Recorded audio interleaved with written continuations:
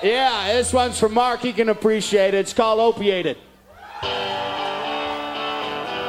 Lord, how I wish I was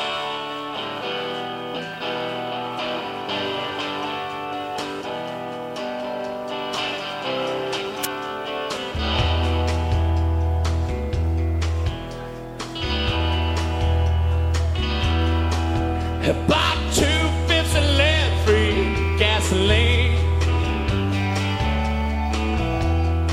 Said the bottle is dusty, but my engine is clean. He bought a nice blue suit with the money he could find. If his bride didn't like it, St. Peter wouldn't mind.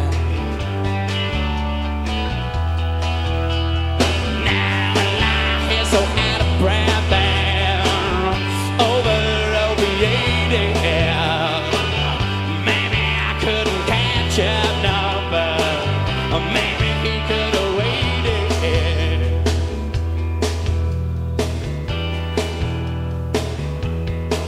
When a medicine man started seeing red,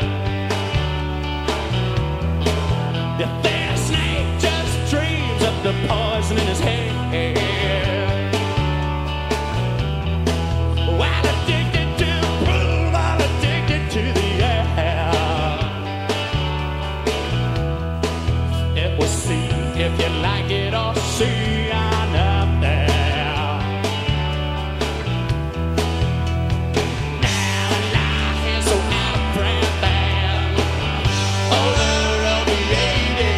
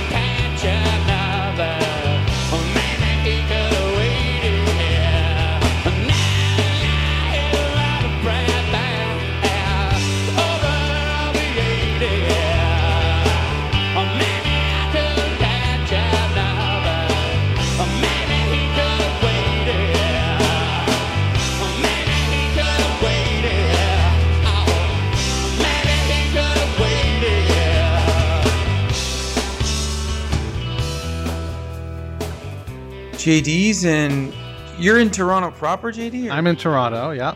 Cool. I'm in Spain. I'm in Malaga, Spain. Oh, that's tough. I'm in Portland, Oregon proper. Nice. Yeah. I'm from Edmonton. You're from there, or you're in there? Like, yeah, I'm in Edmonton currently. Yeah, I just got back from Dallas this week, and I tell you what, Edmontonians are not built for 110 degrees. I think I underdeveloped sweat glands from northern Canada, so I didn't do so well. But anyways. Oh boy. Compared to Texas, you're probably right. Yeah, it was awful. Do you like Texas though? I mean, it's definitely a shift. It's Alberta South. It's very similar. But it's all right. I mean, it's from what I hear, Austin's more my town, although I haven't been there. But I've been on the outskirts. I like it. I mean, there's Dallas is beautiful. Houston's beautiful. I've always had a good time there. So. And you grew up on Allison sent us a bunch of stuff, and do you grew up on a farm? No, I didn't. So my family, I come from a family that farms, but it gets confused a lot because my dad's a cattle buyer, And Okay. yeah, my immediate family was all in the cattle industry, right? So my brother was in it, my mother was in it, my dad obviously, and then in my younger days before I started doing these scribbles, I I was also, I used to go sort cattle with my dad and stuff. So sometimes it gets a little bit lost in translation, but No. my parents are small town people, but I live in Edmonton, and but we have that rural connection, I guess you could say. Are they out the game now? Because you said were. Oh yeah, my parents are retired, so yeah. Okay, that's cool. Yeah. So that's tough work, dude. Cattle is like. Yeah, it is. It is like I've been beat up a time or two. Sure. Sure. So I have a quick question on that. When you started to pursue art, was that different for your people from your family? Were you kind of like, what? Yeah. Did they look at you like, what the heck is he doing? Well, it was just because I was like, I stayed in the city and most of my family's rural. So I was maybe a little bit of an outcast. But my initial connection wasn't such a stretch because when I really started doing with art was I started airbrushing when I was about 18, 19 years old. So I was doing like tailgates and bikes and helmets and goal masks and stuff like that. And my family are all car people. So Okay. Shit, yeah. it wasn't a huge transition at first, but then after I left that and kind of ended up in this, for lack of a better term, more of a highbrow area space of art, yeah, it's a little bit different. I mean, I've got some funny stories about my mother coming to art shows. It's a fish out of water scenario. We'll say that. Yeah, I'm sure. And the people go ahead, GD. Sorry, I was going to say we'll just keep rolling here from where we're at. We'll just keep this very conversational. But I do want to introduce our guest. We're talking to Trevor Stickman Stickel. We're really thrilled to have you join us today to talk about your art and musical influences and how those two interconnect, and your upcoming tour and all that good stuff. So let's just keep this wagon wheel rolling. We're doing fine, but I wanted to make sure that our listeners knew who the hell we were talking to. Yeah, right. Oh, by the way, the fourth guy. Yeah. I appreciate you guys having me. When I see anything come across with the Tragically Hip, I was, it definitely piques my interest. So I fired that to Allison immediately, and so it was a layup for me to join you guys. So that's cool. Yeah, having me for sure. I like my people that get my inside jokes that I speak half the time in Gord references. You would understand. Did you?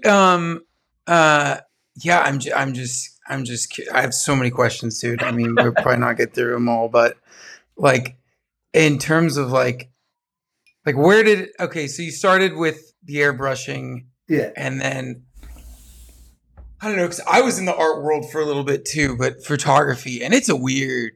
Yeah,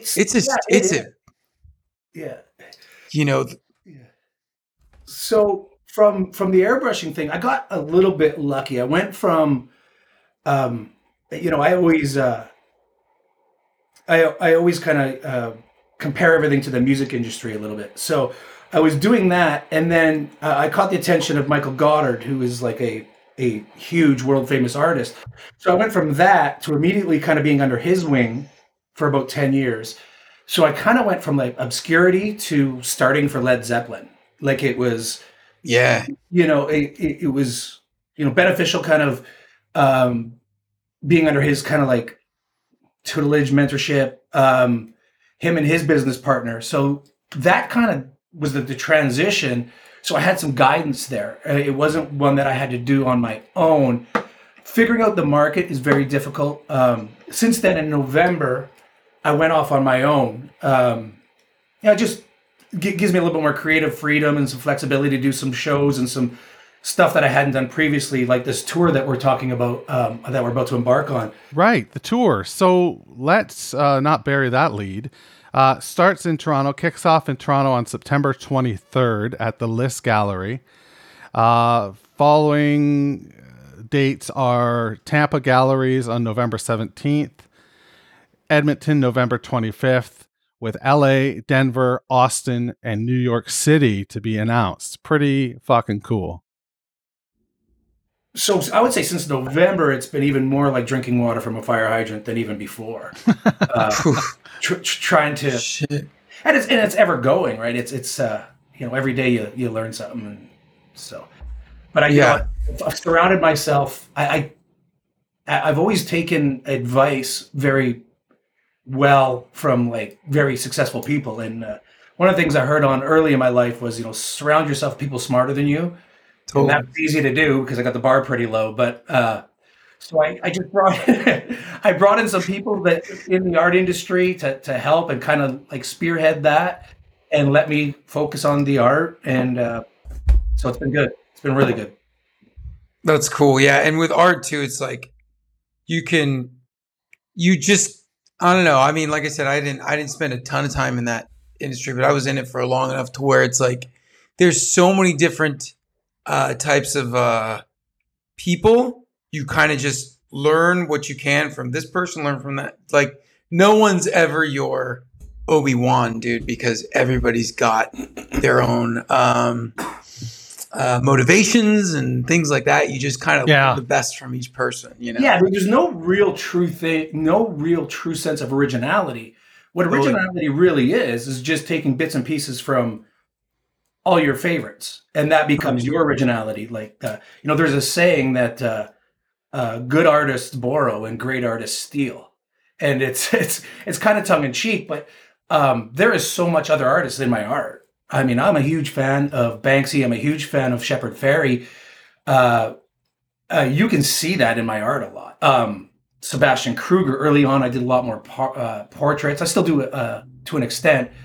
You can Stephen Holland. I mean, you can see these guys in my art. However, I like to think, anyways, that my art's still quite unique. I mean, it's very totally.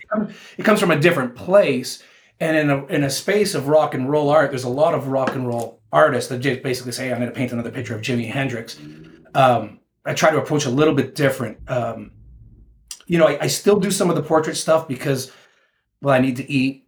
And that's been like a great revenue generator for me. But lately I've been kind of painting the seed rather than the flower, so to speak. And that's been really fun because I get to be really creative with that. And you can see that in the New Shit series. It's still rock and roll based, everything, but you'll see stuff in there like, how is that tied to rock and roll? And then when you read the inspiration, it really kind of ties it together of how that came. So, well, you mentioned the borrowing and stealing. So your quote, and I know this because Allison sent it, the pursuit of creating the visual equivalent of the riff in Ted Nugent's Stranglehold. And if you know, and this is not an opinion, this is quite, in my opinion, well versed in the rock and roll world. Ted Nugent's riff in Stranglehold is actually a knockoff of ZZ Top's riff in LaGrange. I didn't even know that, but I love both those songs. It makes sense. Yeah, both are amazing songs. But if you listen to LaGrange and you listen to Ted Nugent, it's the same. Oh, and this is the universe speaking to me. I always say in art that I'll always get little nuggets when I'm on the right path. And strangely enough, this week I have been doing a bunch of referencing on another ZZ Top piece. Oh shit! Really? Yeah, it's the weirdest thing. Like when I start thinking, I'm like the wheels start turning on concepts. That happens a ton when I start conceptualizing a piece or I start the groundwork. All of a sudden, it just starts popping up everywhere, And I just landed the licensing to a very, very famous photo of Jimi Hendrix that I'm going to embark on, and that one started leading me towards ZZ Top for a few different reasons. So it's this trickle down thing.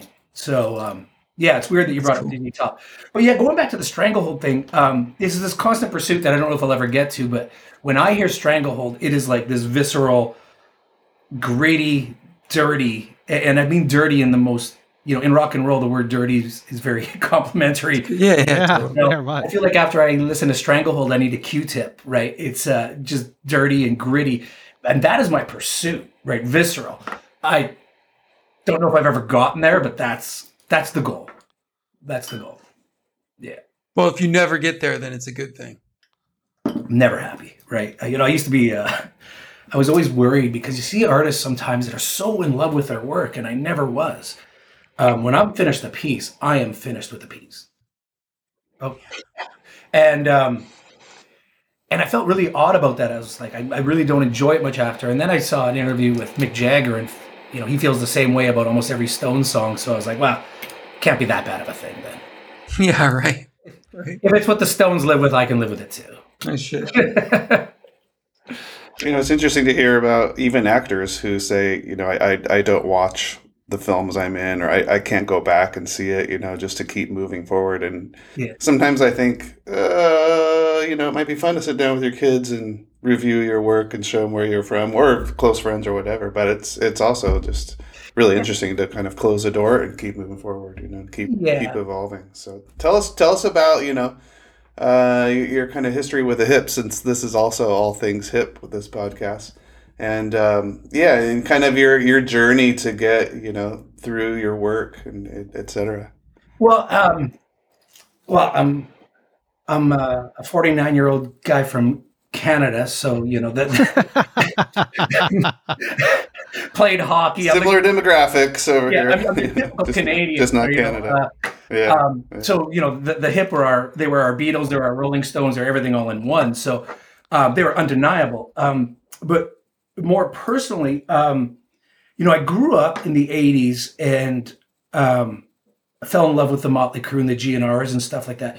And then, towards late 80s, I started like working with my dad and stuff. That early 90s country influence kind of came in, and I kind of got away from music a little bit. And it was actually the hip that kind of just like put the cane around my neck and drove me back like into the scene, right? And I went to my first roadside attraction, and it was over. Like there was no turning back. That was JD's introduction too. Yeah, Seems to be a lot of people. And there was no turning back. And I hate to age myself, but that was back in a time where we used to line up for hip tickets, spend the night. And if you remember, I don't remember, you guys are hip guys, but they used to do the midnight releases.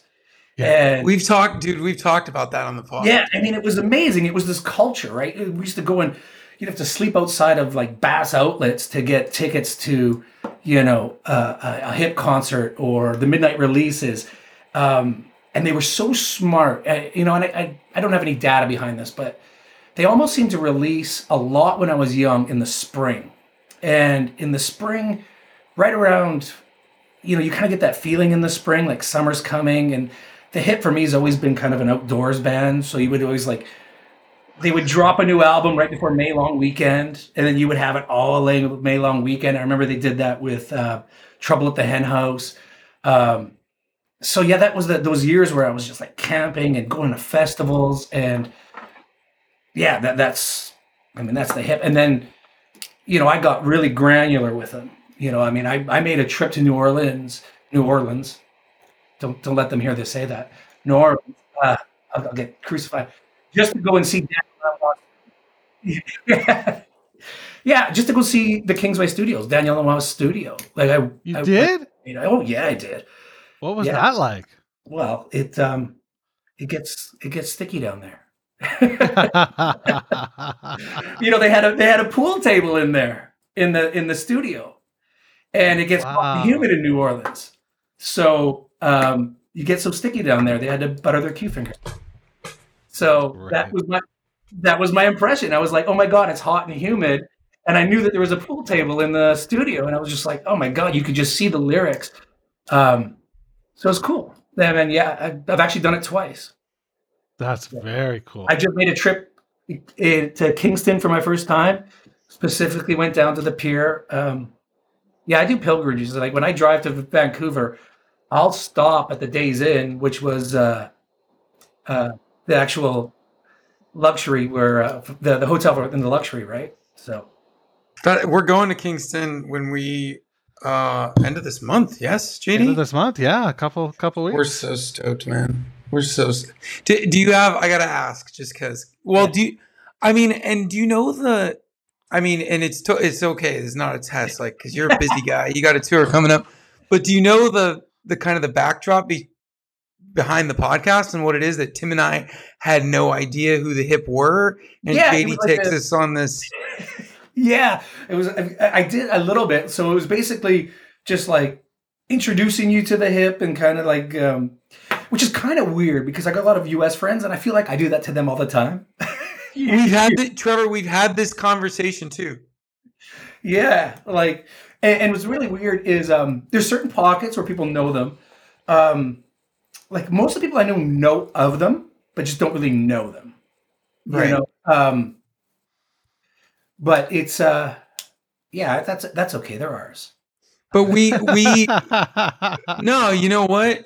I reject that. Yeah, exactly. Thank you, Tim. I reject that. Share them, but they're ours. But there's, like people in Spain, like there's not a lot of people, but like I have friends of mine now listening, and like I think the best, if you're going to introduce the Hip, unless you have somebody like JD who puts a gun to your head over 9-month period and tells you have to listen to every single record week over week and then review it.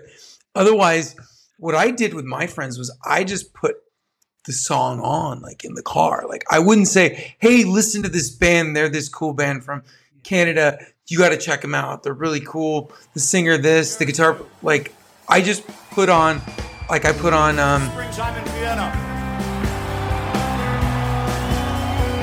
It works any time of the year, I find, don't you?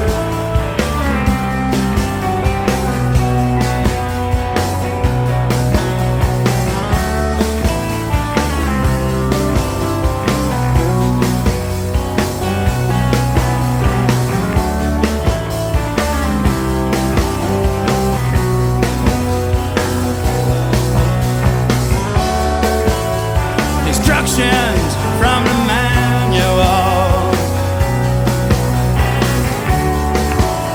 could not have been much more plain. The blues are still required. The blues are still required again.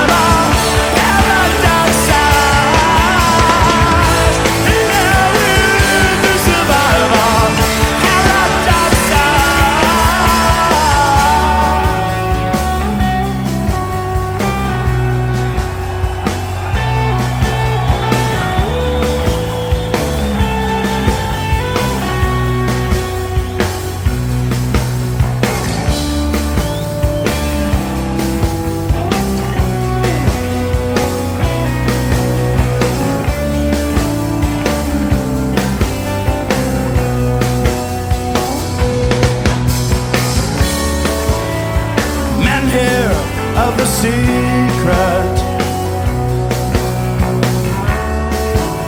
they pass in a posted silence. They only exist in crisis. Ain't that right? They only exist in silence.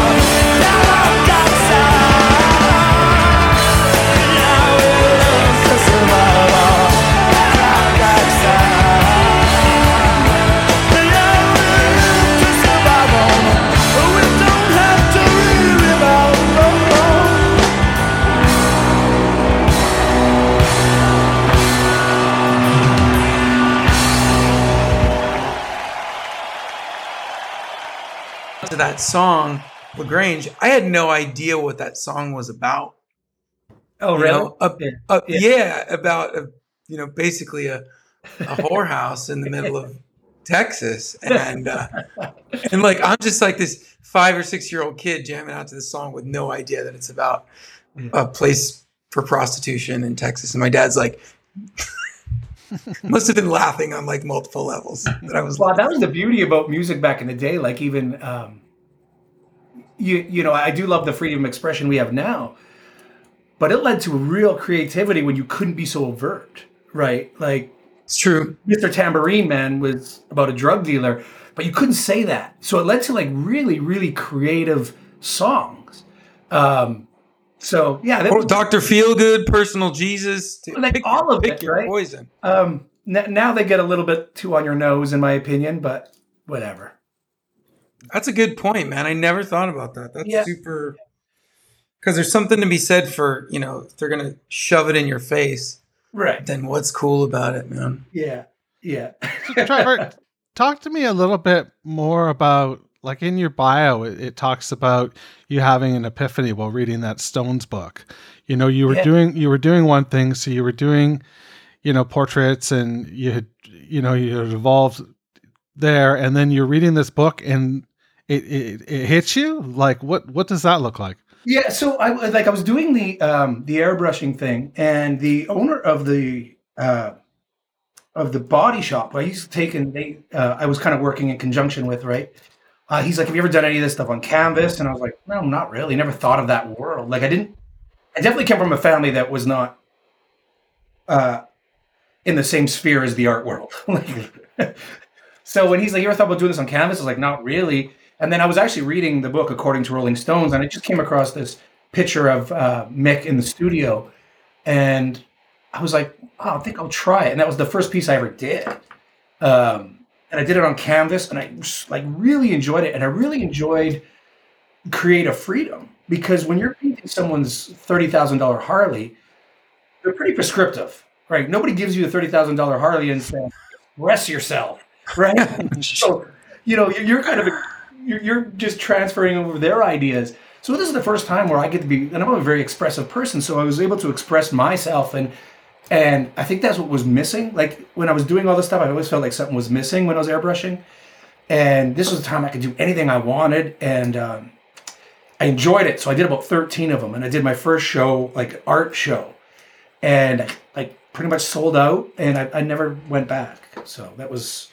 And that painting, ironically, was, "Please allow me to introduce myself." So that's great. That's so great that was the title of the painting that opens. So I have it tattooed from one elbow to the other now. So really, you can't forget that first piece. Yeah. Wow. Yeah. That's kind of fell into it, and but music was always going to be the muse, right? That was always kind of the driving force. So, yeah. Do you think there's an element of, and I say this because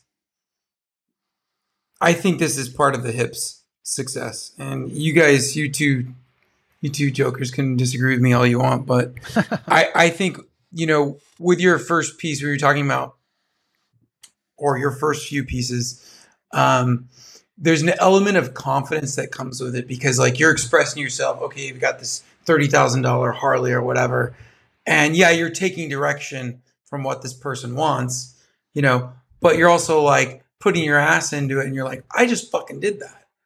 I just did that. And there's an element of confidence where like you kind of transfer that confidence over to the person, and they're like, yeah, it is cool. Because sometimes people, when they see art, they don't know what to think. Art's also a very, what's the word? Subjective. Fucking English. I can't remember. What?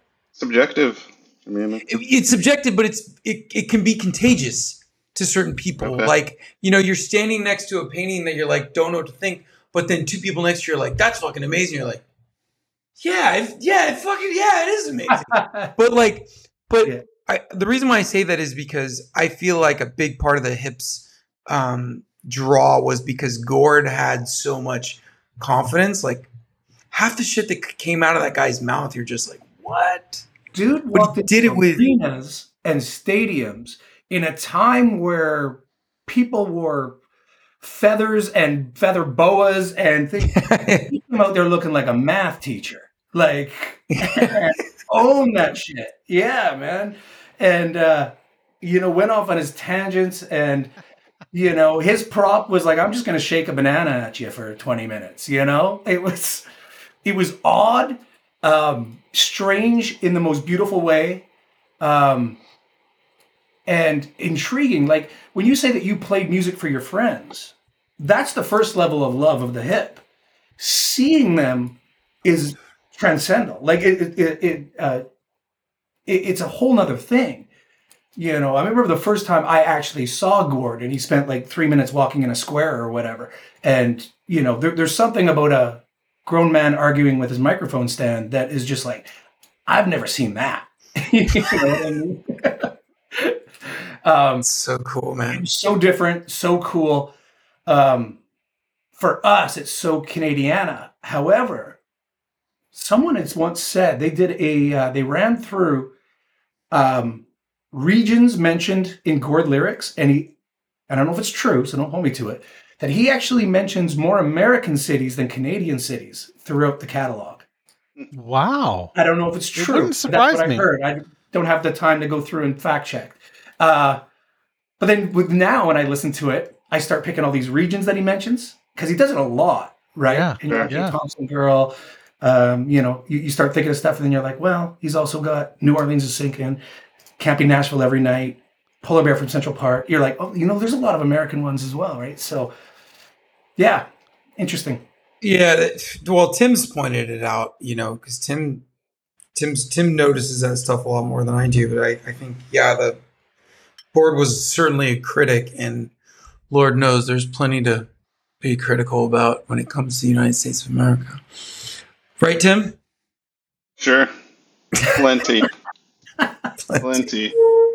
Live and breathe right now. Say that about every country nowadays. It's yeah, totally. Yeah, you mentioned, you tongue in cheek said like it's rough, like in Spain, because everybody thinks, I'm living in the south of Spain, the Costa del Sol. It's, it's I'm just eating tapas, drinking wine, and sitting on the beach all day, which I did a lot of yesterday. But at the end of the day, you got to pay your bills. You got to work. I get it. And the government here is just as. I get it. It's just as crappy as any other government, man. Let me tell you. There is a distinct difference between cities that people vacation to and vacation from. And I live in a city that they vacation from. Gotcha. Yeah, big difference. No, I hear that. I love Edmonton. I don't bash Edmonton. I love Edmonton, but I don't think it's on your Tim's vacation list anytime soon, is it? Tim? Not really on my bucket list. Maybe no. Have you been to Spain, Trevor? Have you ever been to Spain? No, I've been to south of France. South of France and Italy. So I've been like around that the Mediterranean, but not to Spain. But I'd like to go for the architecture. I'd like to go and see some. Sorry, I lost you guys. We see you. Oh, did we lose Trevor? You're kind of paused though. Can you hear us? Yeah, I got you back. Yep. I know this is gonna sound really whatever, because it's so famous and it's kind of like really, but yeah, like when you go to the Reina Sofia and when you see Picasso's Guernica, how big it is and how massive it is, it's fucking jaw dropping. It's like seeing, when people see either with the Colosseum or the Sagrada Familia or something that's just. You go in there and you're just like, wow, that's it. Yeah. That's it. Yeah. That's that. Yeah. I'd also like to see some of the Gothic, the churches and things like that. Design, the Gaudis. I don't know if I'm messing that name up, but no, you got it. Yeah, I'd like to see that stuff. Right? There's I'm not the South. There's Go ahead. No, go ahead. I would say, like, I'm not a huge guy that goes to like a bunch of churches and stuff like that. No. Well, you'll find them. They're everywhere. Yeah. Yeah. But I mean, show me an old church and there's more. You can throw a quarter and hit 10 old church. My mom, when she visited, she's like, oh, that church is like, oh, let's go to that church. It's so amazing. I'm like, Mom, that's just a church here. They're all old. You've seen one old church in Europe. You've seen them all. But but my vacations are entirely different because we'll bypass a super famous, we'll bypass Big Ben in the UK. Yeah. Go to the 100 Club, and I'll say, because that's where the Sex Pistols started. I'll take you like a dirty rundown bar, and I was like, well, Zeppelin played here in '67. Yes. Like, we'll walk right by.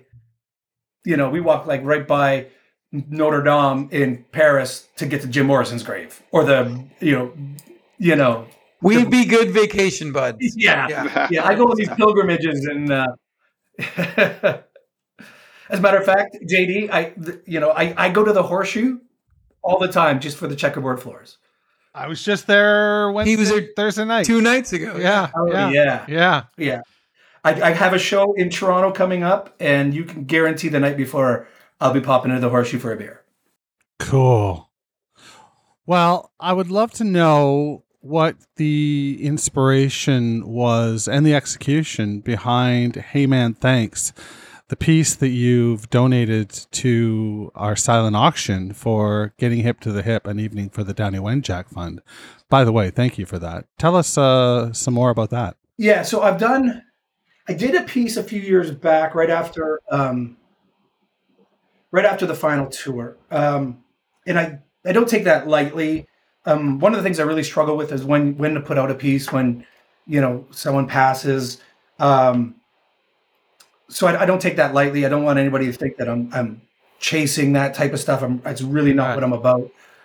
You can tell by my stuff that rock and roll is all I do, and all you have to do is when you know what the hit meant to me. My dog name is Grace for Grace 2. Oh, and I had a cat named Cordelia. So nice. Yeah, there's no faking it with me when it comes to the hip. So and he used to date a barista named Coffee Girl. Sorry, I date a lot of baristas. That's great.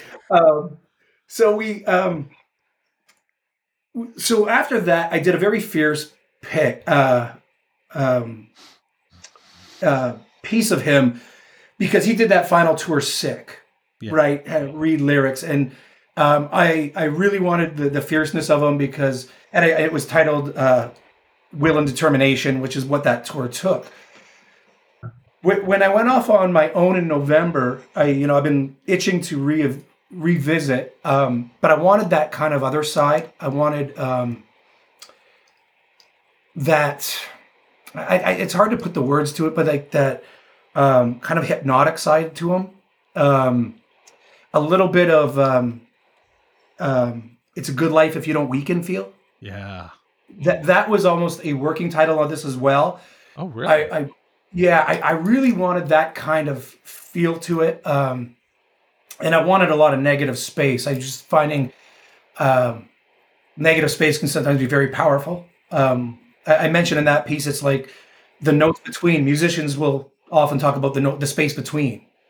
And artists look at things the same way. So I wanted a lot of negative space. So I just wanted the other side of Gord on this one. So when I went off on my own and I had to start my own portfolio, so to speak, because I got certain legal tie-ins with some of the other stuff, I wanted to do that side. So that's where that one came with. I really liked the way it framed a canvas. And I think it, I was toying with the idea of him shaking a banana as well, or some. Although I think that would be lost on a lot of people. So I did land on this one, and when I was painting it, like I said, I did have that song in mind. It's a Good Life, but at the end, it was kind of nod, "Hey man, thanks," which I think a lot of Canadians feel towards the hip in general. Yeah. So.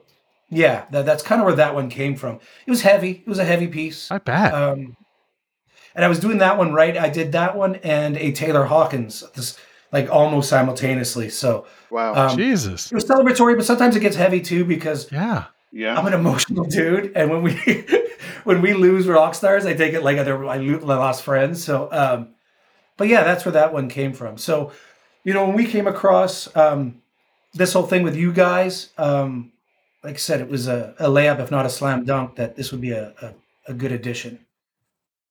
Well, and the Canadian tie-in too is Taylor Hawkins was the original drummer, if I'm not mistaken, of Atlantis. Of Atlantis. Correct? Yeah, Yeah. absolutely. That's true. That's right. Yeah. It is. We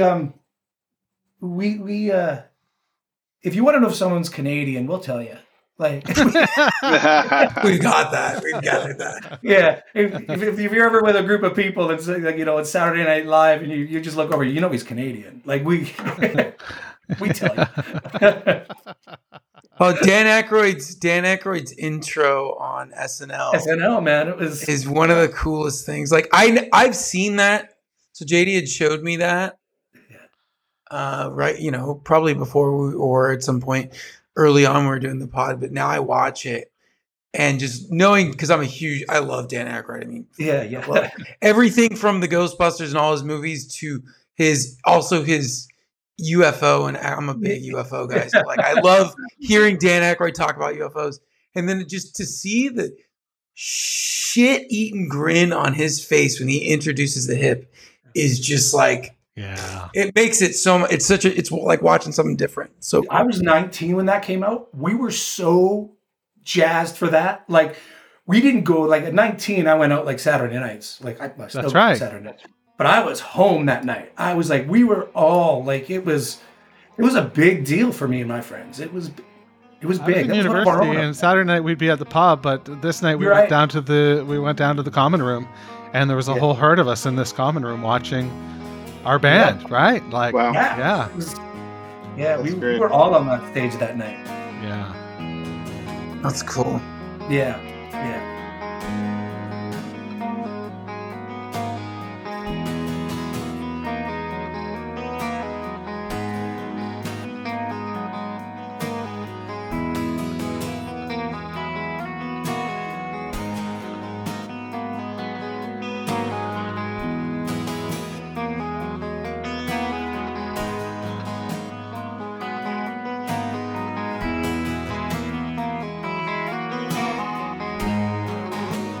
Color of the night, and all the smoke in one light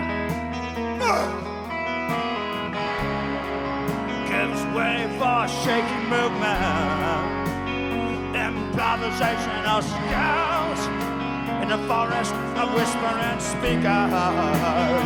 Let's swear that we will get with the times, current help to stay, and let's get friendship right, get life day to day. Yes, forget your skate stream, full of counterfeit and woe, diverse as ever seemed, proceeding on a need to know, on a face so full of meaning as to almost make it flow. Over a good life, we just might have to weekend, find somewhere to go.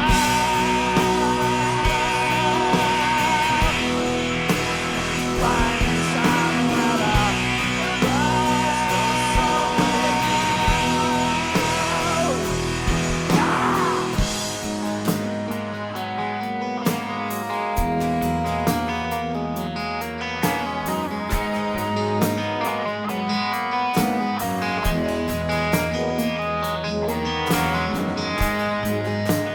Color of the night, and all the smoke for one life gives way in shaky movements, improvisational skills in this forest of whispering speakers. Let's swear that we will get with the time, current help to stay, rise, get life day to day. You must forget your state street for the countdown and a woe. The first has ever seen, proceeding on a need to know. On a face of what I mean is to almost make it glow. Oh, but a good life we just might have to begin. Find somewhere to go.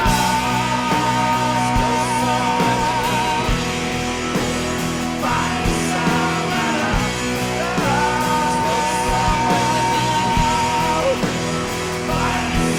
somewhere to go.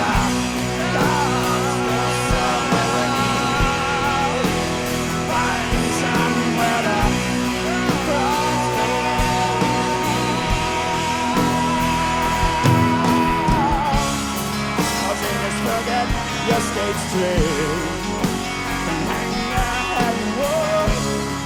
All as diverse as ever seen to know which way to go.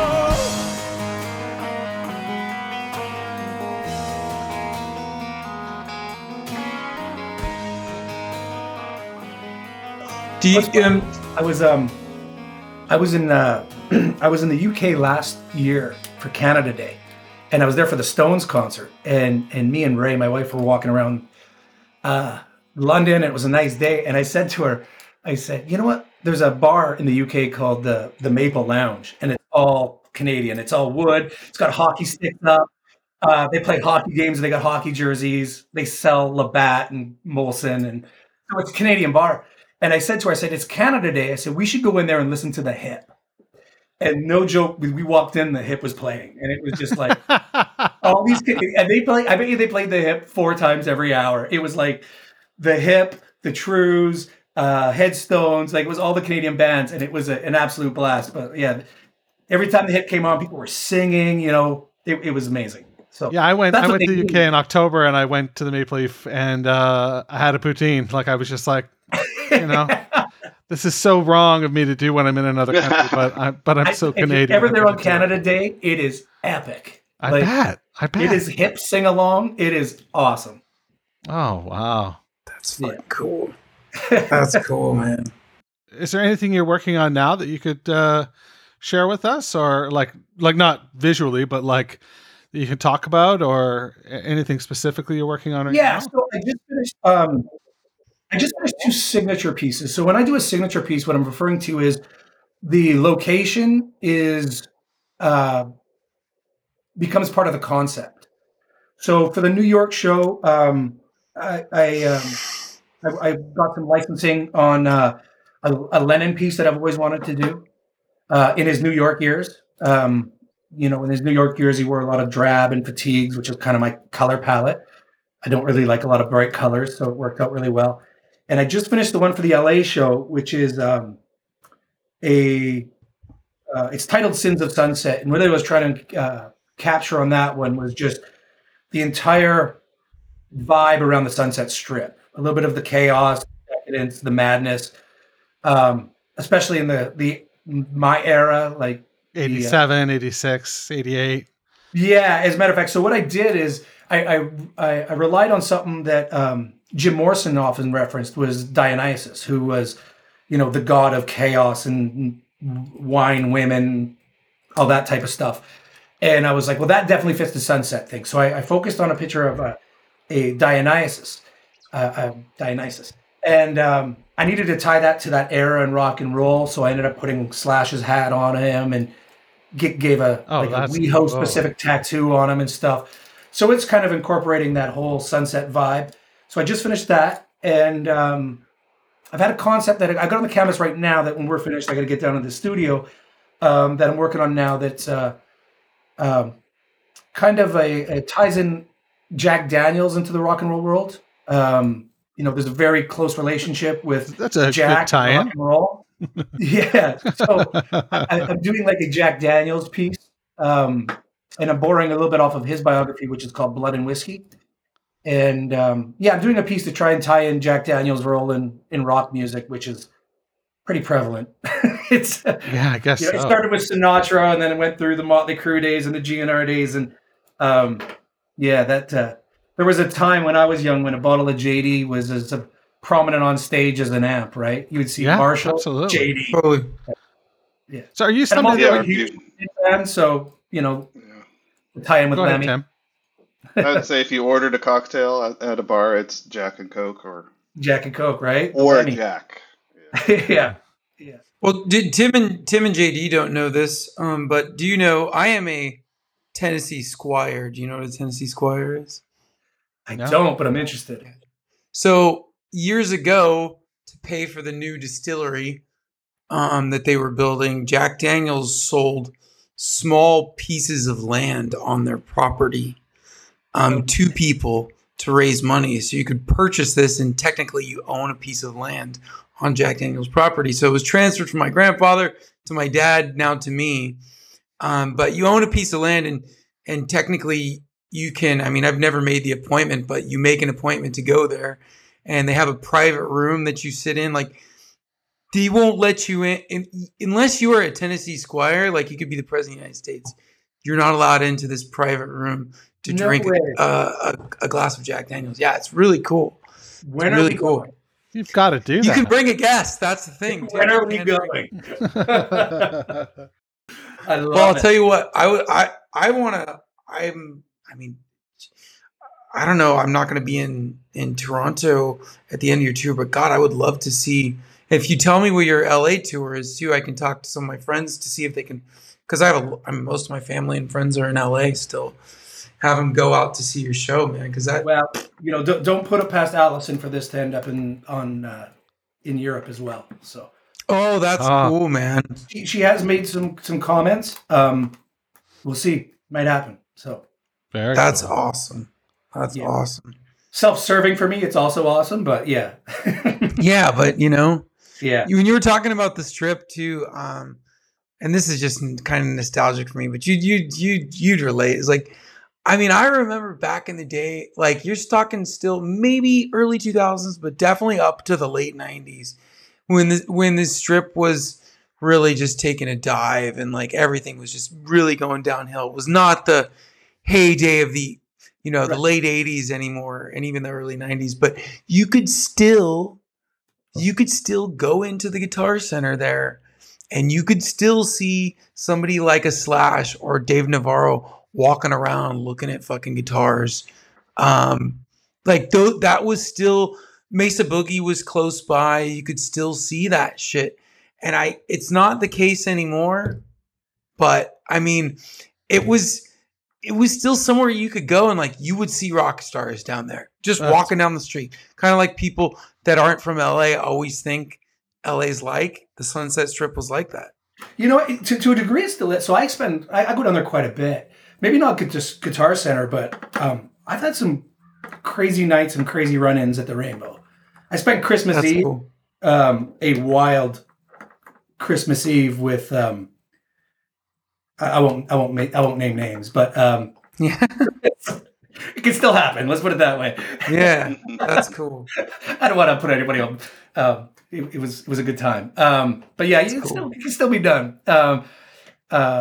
Yeah, I've run into a few at the Rainbow, and they're shutting down the Viper Room. I've run into a few people at the Viper Room too. So it's hanging on. Yeah, I love that. Coconut Teether used to be a big hit place back in the day too. Like those old LA clubs, but yeah, the whiskey's a little heavy now. The whiskey tends to get a little bit of the heavier bands, which is a little outside my. I'll still go in there every once in a while just to see the stage and have a drink and. Just have a $19 Long Island iced tea. Well, yeah, the people that sit on that stage, it's totally. That's history. That's so much history. Yeah. So, I love that. They're kind of bringing back a little bit. Some bands will play it every once in a while. Like you'll run into some pretty famous. I think trying to think. Somebody was just playing it and it lifted my artwork for the poster. And, yeah, I won't put them on blast either, but I'm going through and I was like looking and I was like, it was this poster for this concert in this band, and I was looking, and it took me like 2 minutes. I was like, hey, that's mine. So I got a hold of him, and I'm not really one of those guys that is gonna like I'm a fan of music, so I didn't want to make him take it down or anything like that. I was Yeah. Shoot a credit on it. We're excited to have your print for our event coming up. Yeah. So yeah. It seems like a great event. I just picked it up yesterday, just so you know. So they'll be shipping Tuesday. Wow. Oh, that's amazing. Cool, yeah. So it's going to be one of the coolest things we see. Yeah. I mean, there's going to be a lot of cool shit, but it's going to be. Yeah, I hope it raises some money. Unfortunately, the original was sold like right off the canvas. I bet. But the reproductions are pretty limited too, so they look great. They look great. So cool. Yeah, I'm super happy I was able to do that. And, I mean, we're thankful, thrilled. man. We're thrilled and very, very grateful. Yeah. Best hip album, in your opinion. Favorite hip album. Your favorite. Your go-to. I know it could change in 3 months. Choice, man. 3 months I ask you, it's something different. It's totally fine. For the moment. I will say I tend to lean towards more aggressive music. I'm going to go fully completely. Ooh, nice. I like the higher tempo stuff, even though, I'm going fully. Okay.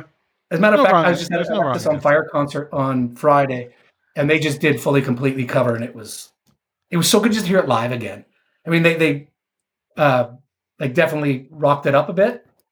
But yeah, just hearing it live on stage was amazing. I'm going, yeah. And also, Wheat Kings, Prairie Guy. Yeah, hits home. Totally. Yeah. Well, Trevor, now I want to know yours. I want to know everybody's. Oh, okay. I've been trying to figure this out, mostly for our finale episode, which we're recording at our event. So I don't really want to do a big reveal, but okay, cool. But because I'm not quite there. A friend of mine in the UK, he recently got into listening to the pod and listening to the band, and he said, "Where should I start?" And it's like, where do you tell somebody to start that's never listened to this band? And at the time when he asked me that question, I was really digging Now for Plan A. So okay, yeah. Honestly, I love the evolution of them. I would start from the beginning. Yeah. Oh, I think at the beginning, Sinclair did more writing, and you could see more of the lyrics. You could see the transition, and I think that's one thing that's cool about it. Yeah. Oh yeah, big time. Yeah, for me, Trouble was I don't want to say it's my favorite album because I don't want to give away the game to like Tim, but it was the moment where I was like, okay, this band's taking shit into their own hands. They're taking matters into their own hands, and they're not confined to, they don't answer to anybody but themselves, which is awesome, So it was totally. And that comes through too in your, to bring it full circle, blow smoke, but it comes through in your work too, Trevor. Like man, I know you've made the quip about scribbles, dude, that like I don't think people understand what it takes to make good art. And it's not about sitting here preaching to people like, you don't know what it takes, but dude, it's truly, it's a fucking talent, dude, man. And you got it. You seem like a grateful guy, and that's a plus too, because there's a lot of pricks out there who also have talent. But I'm very self-deprecating. but that's really good for you, man. That's good for you, dude, because you've got awesome for you, man. I appreciate Congrats. And best of luck on this tour. I hope it you knock it out of the park. And if you guys do come to Europe, please, let me know. Let's lean on Allison to get that done. Yeah, and if you ever do make it to Spain for any particular reason, please don't hesitate to drop me a line, and I could either tell you some spots to check out architecture wise too, or or we can go for a glass of JD. Absolutely. I like that better. You can tell me while we have a glass. How's that? Yeah, absolutely. I'll plan your walkabout, man. All right. And JD, I hope you can make it and come by. Yeah, absolutely. Yeah, I'll do my best. I'm jealous, man. All right. Well, it was great talking to you. I'm gonna edit. Thank you guys, man. It's love me. I love meeting like-minded people, and keep spreading the word over there, Pete and Tim. Love it. Absolutely. The website, please. The website. Stickmanfineart.com. Awesome. You bet. And all the socials will be on there as well. So appreciate you guys. Cool.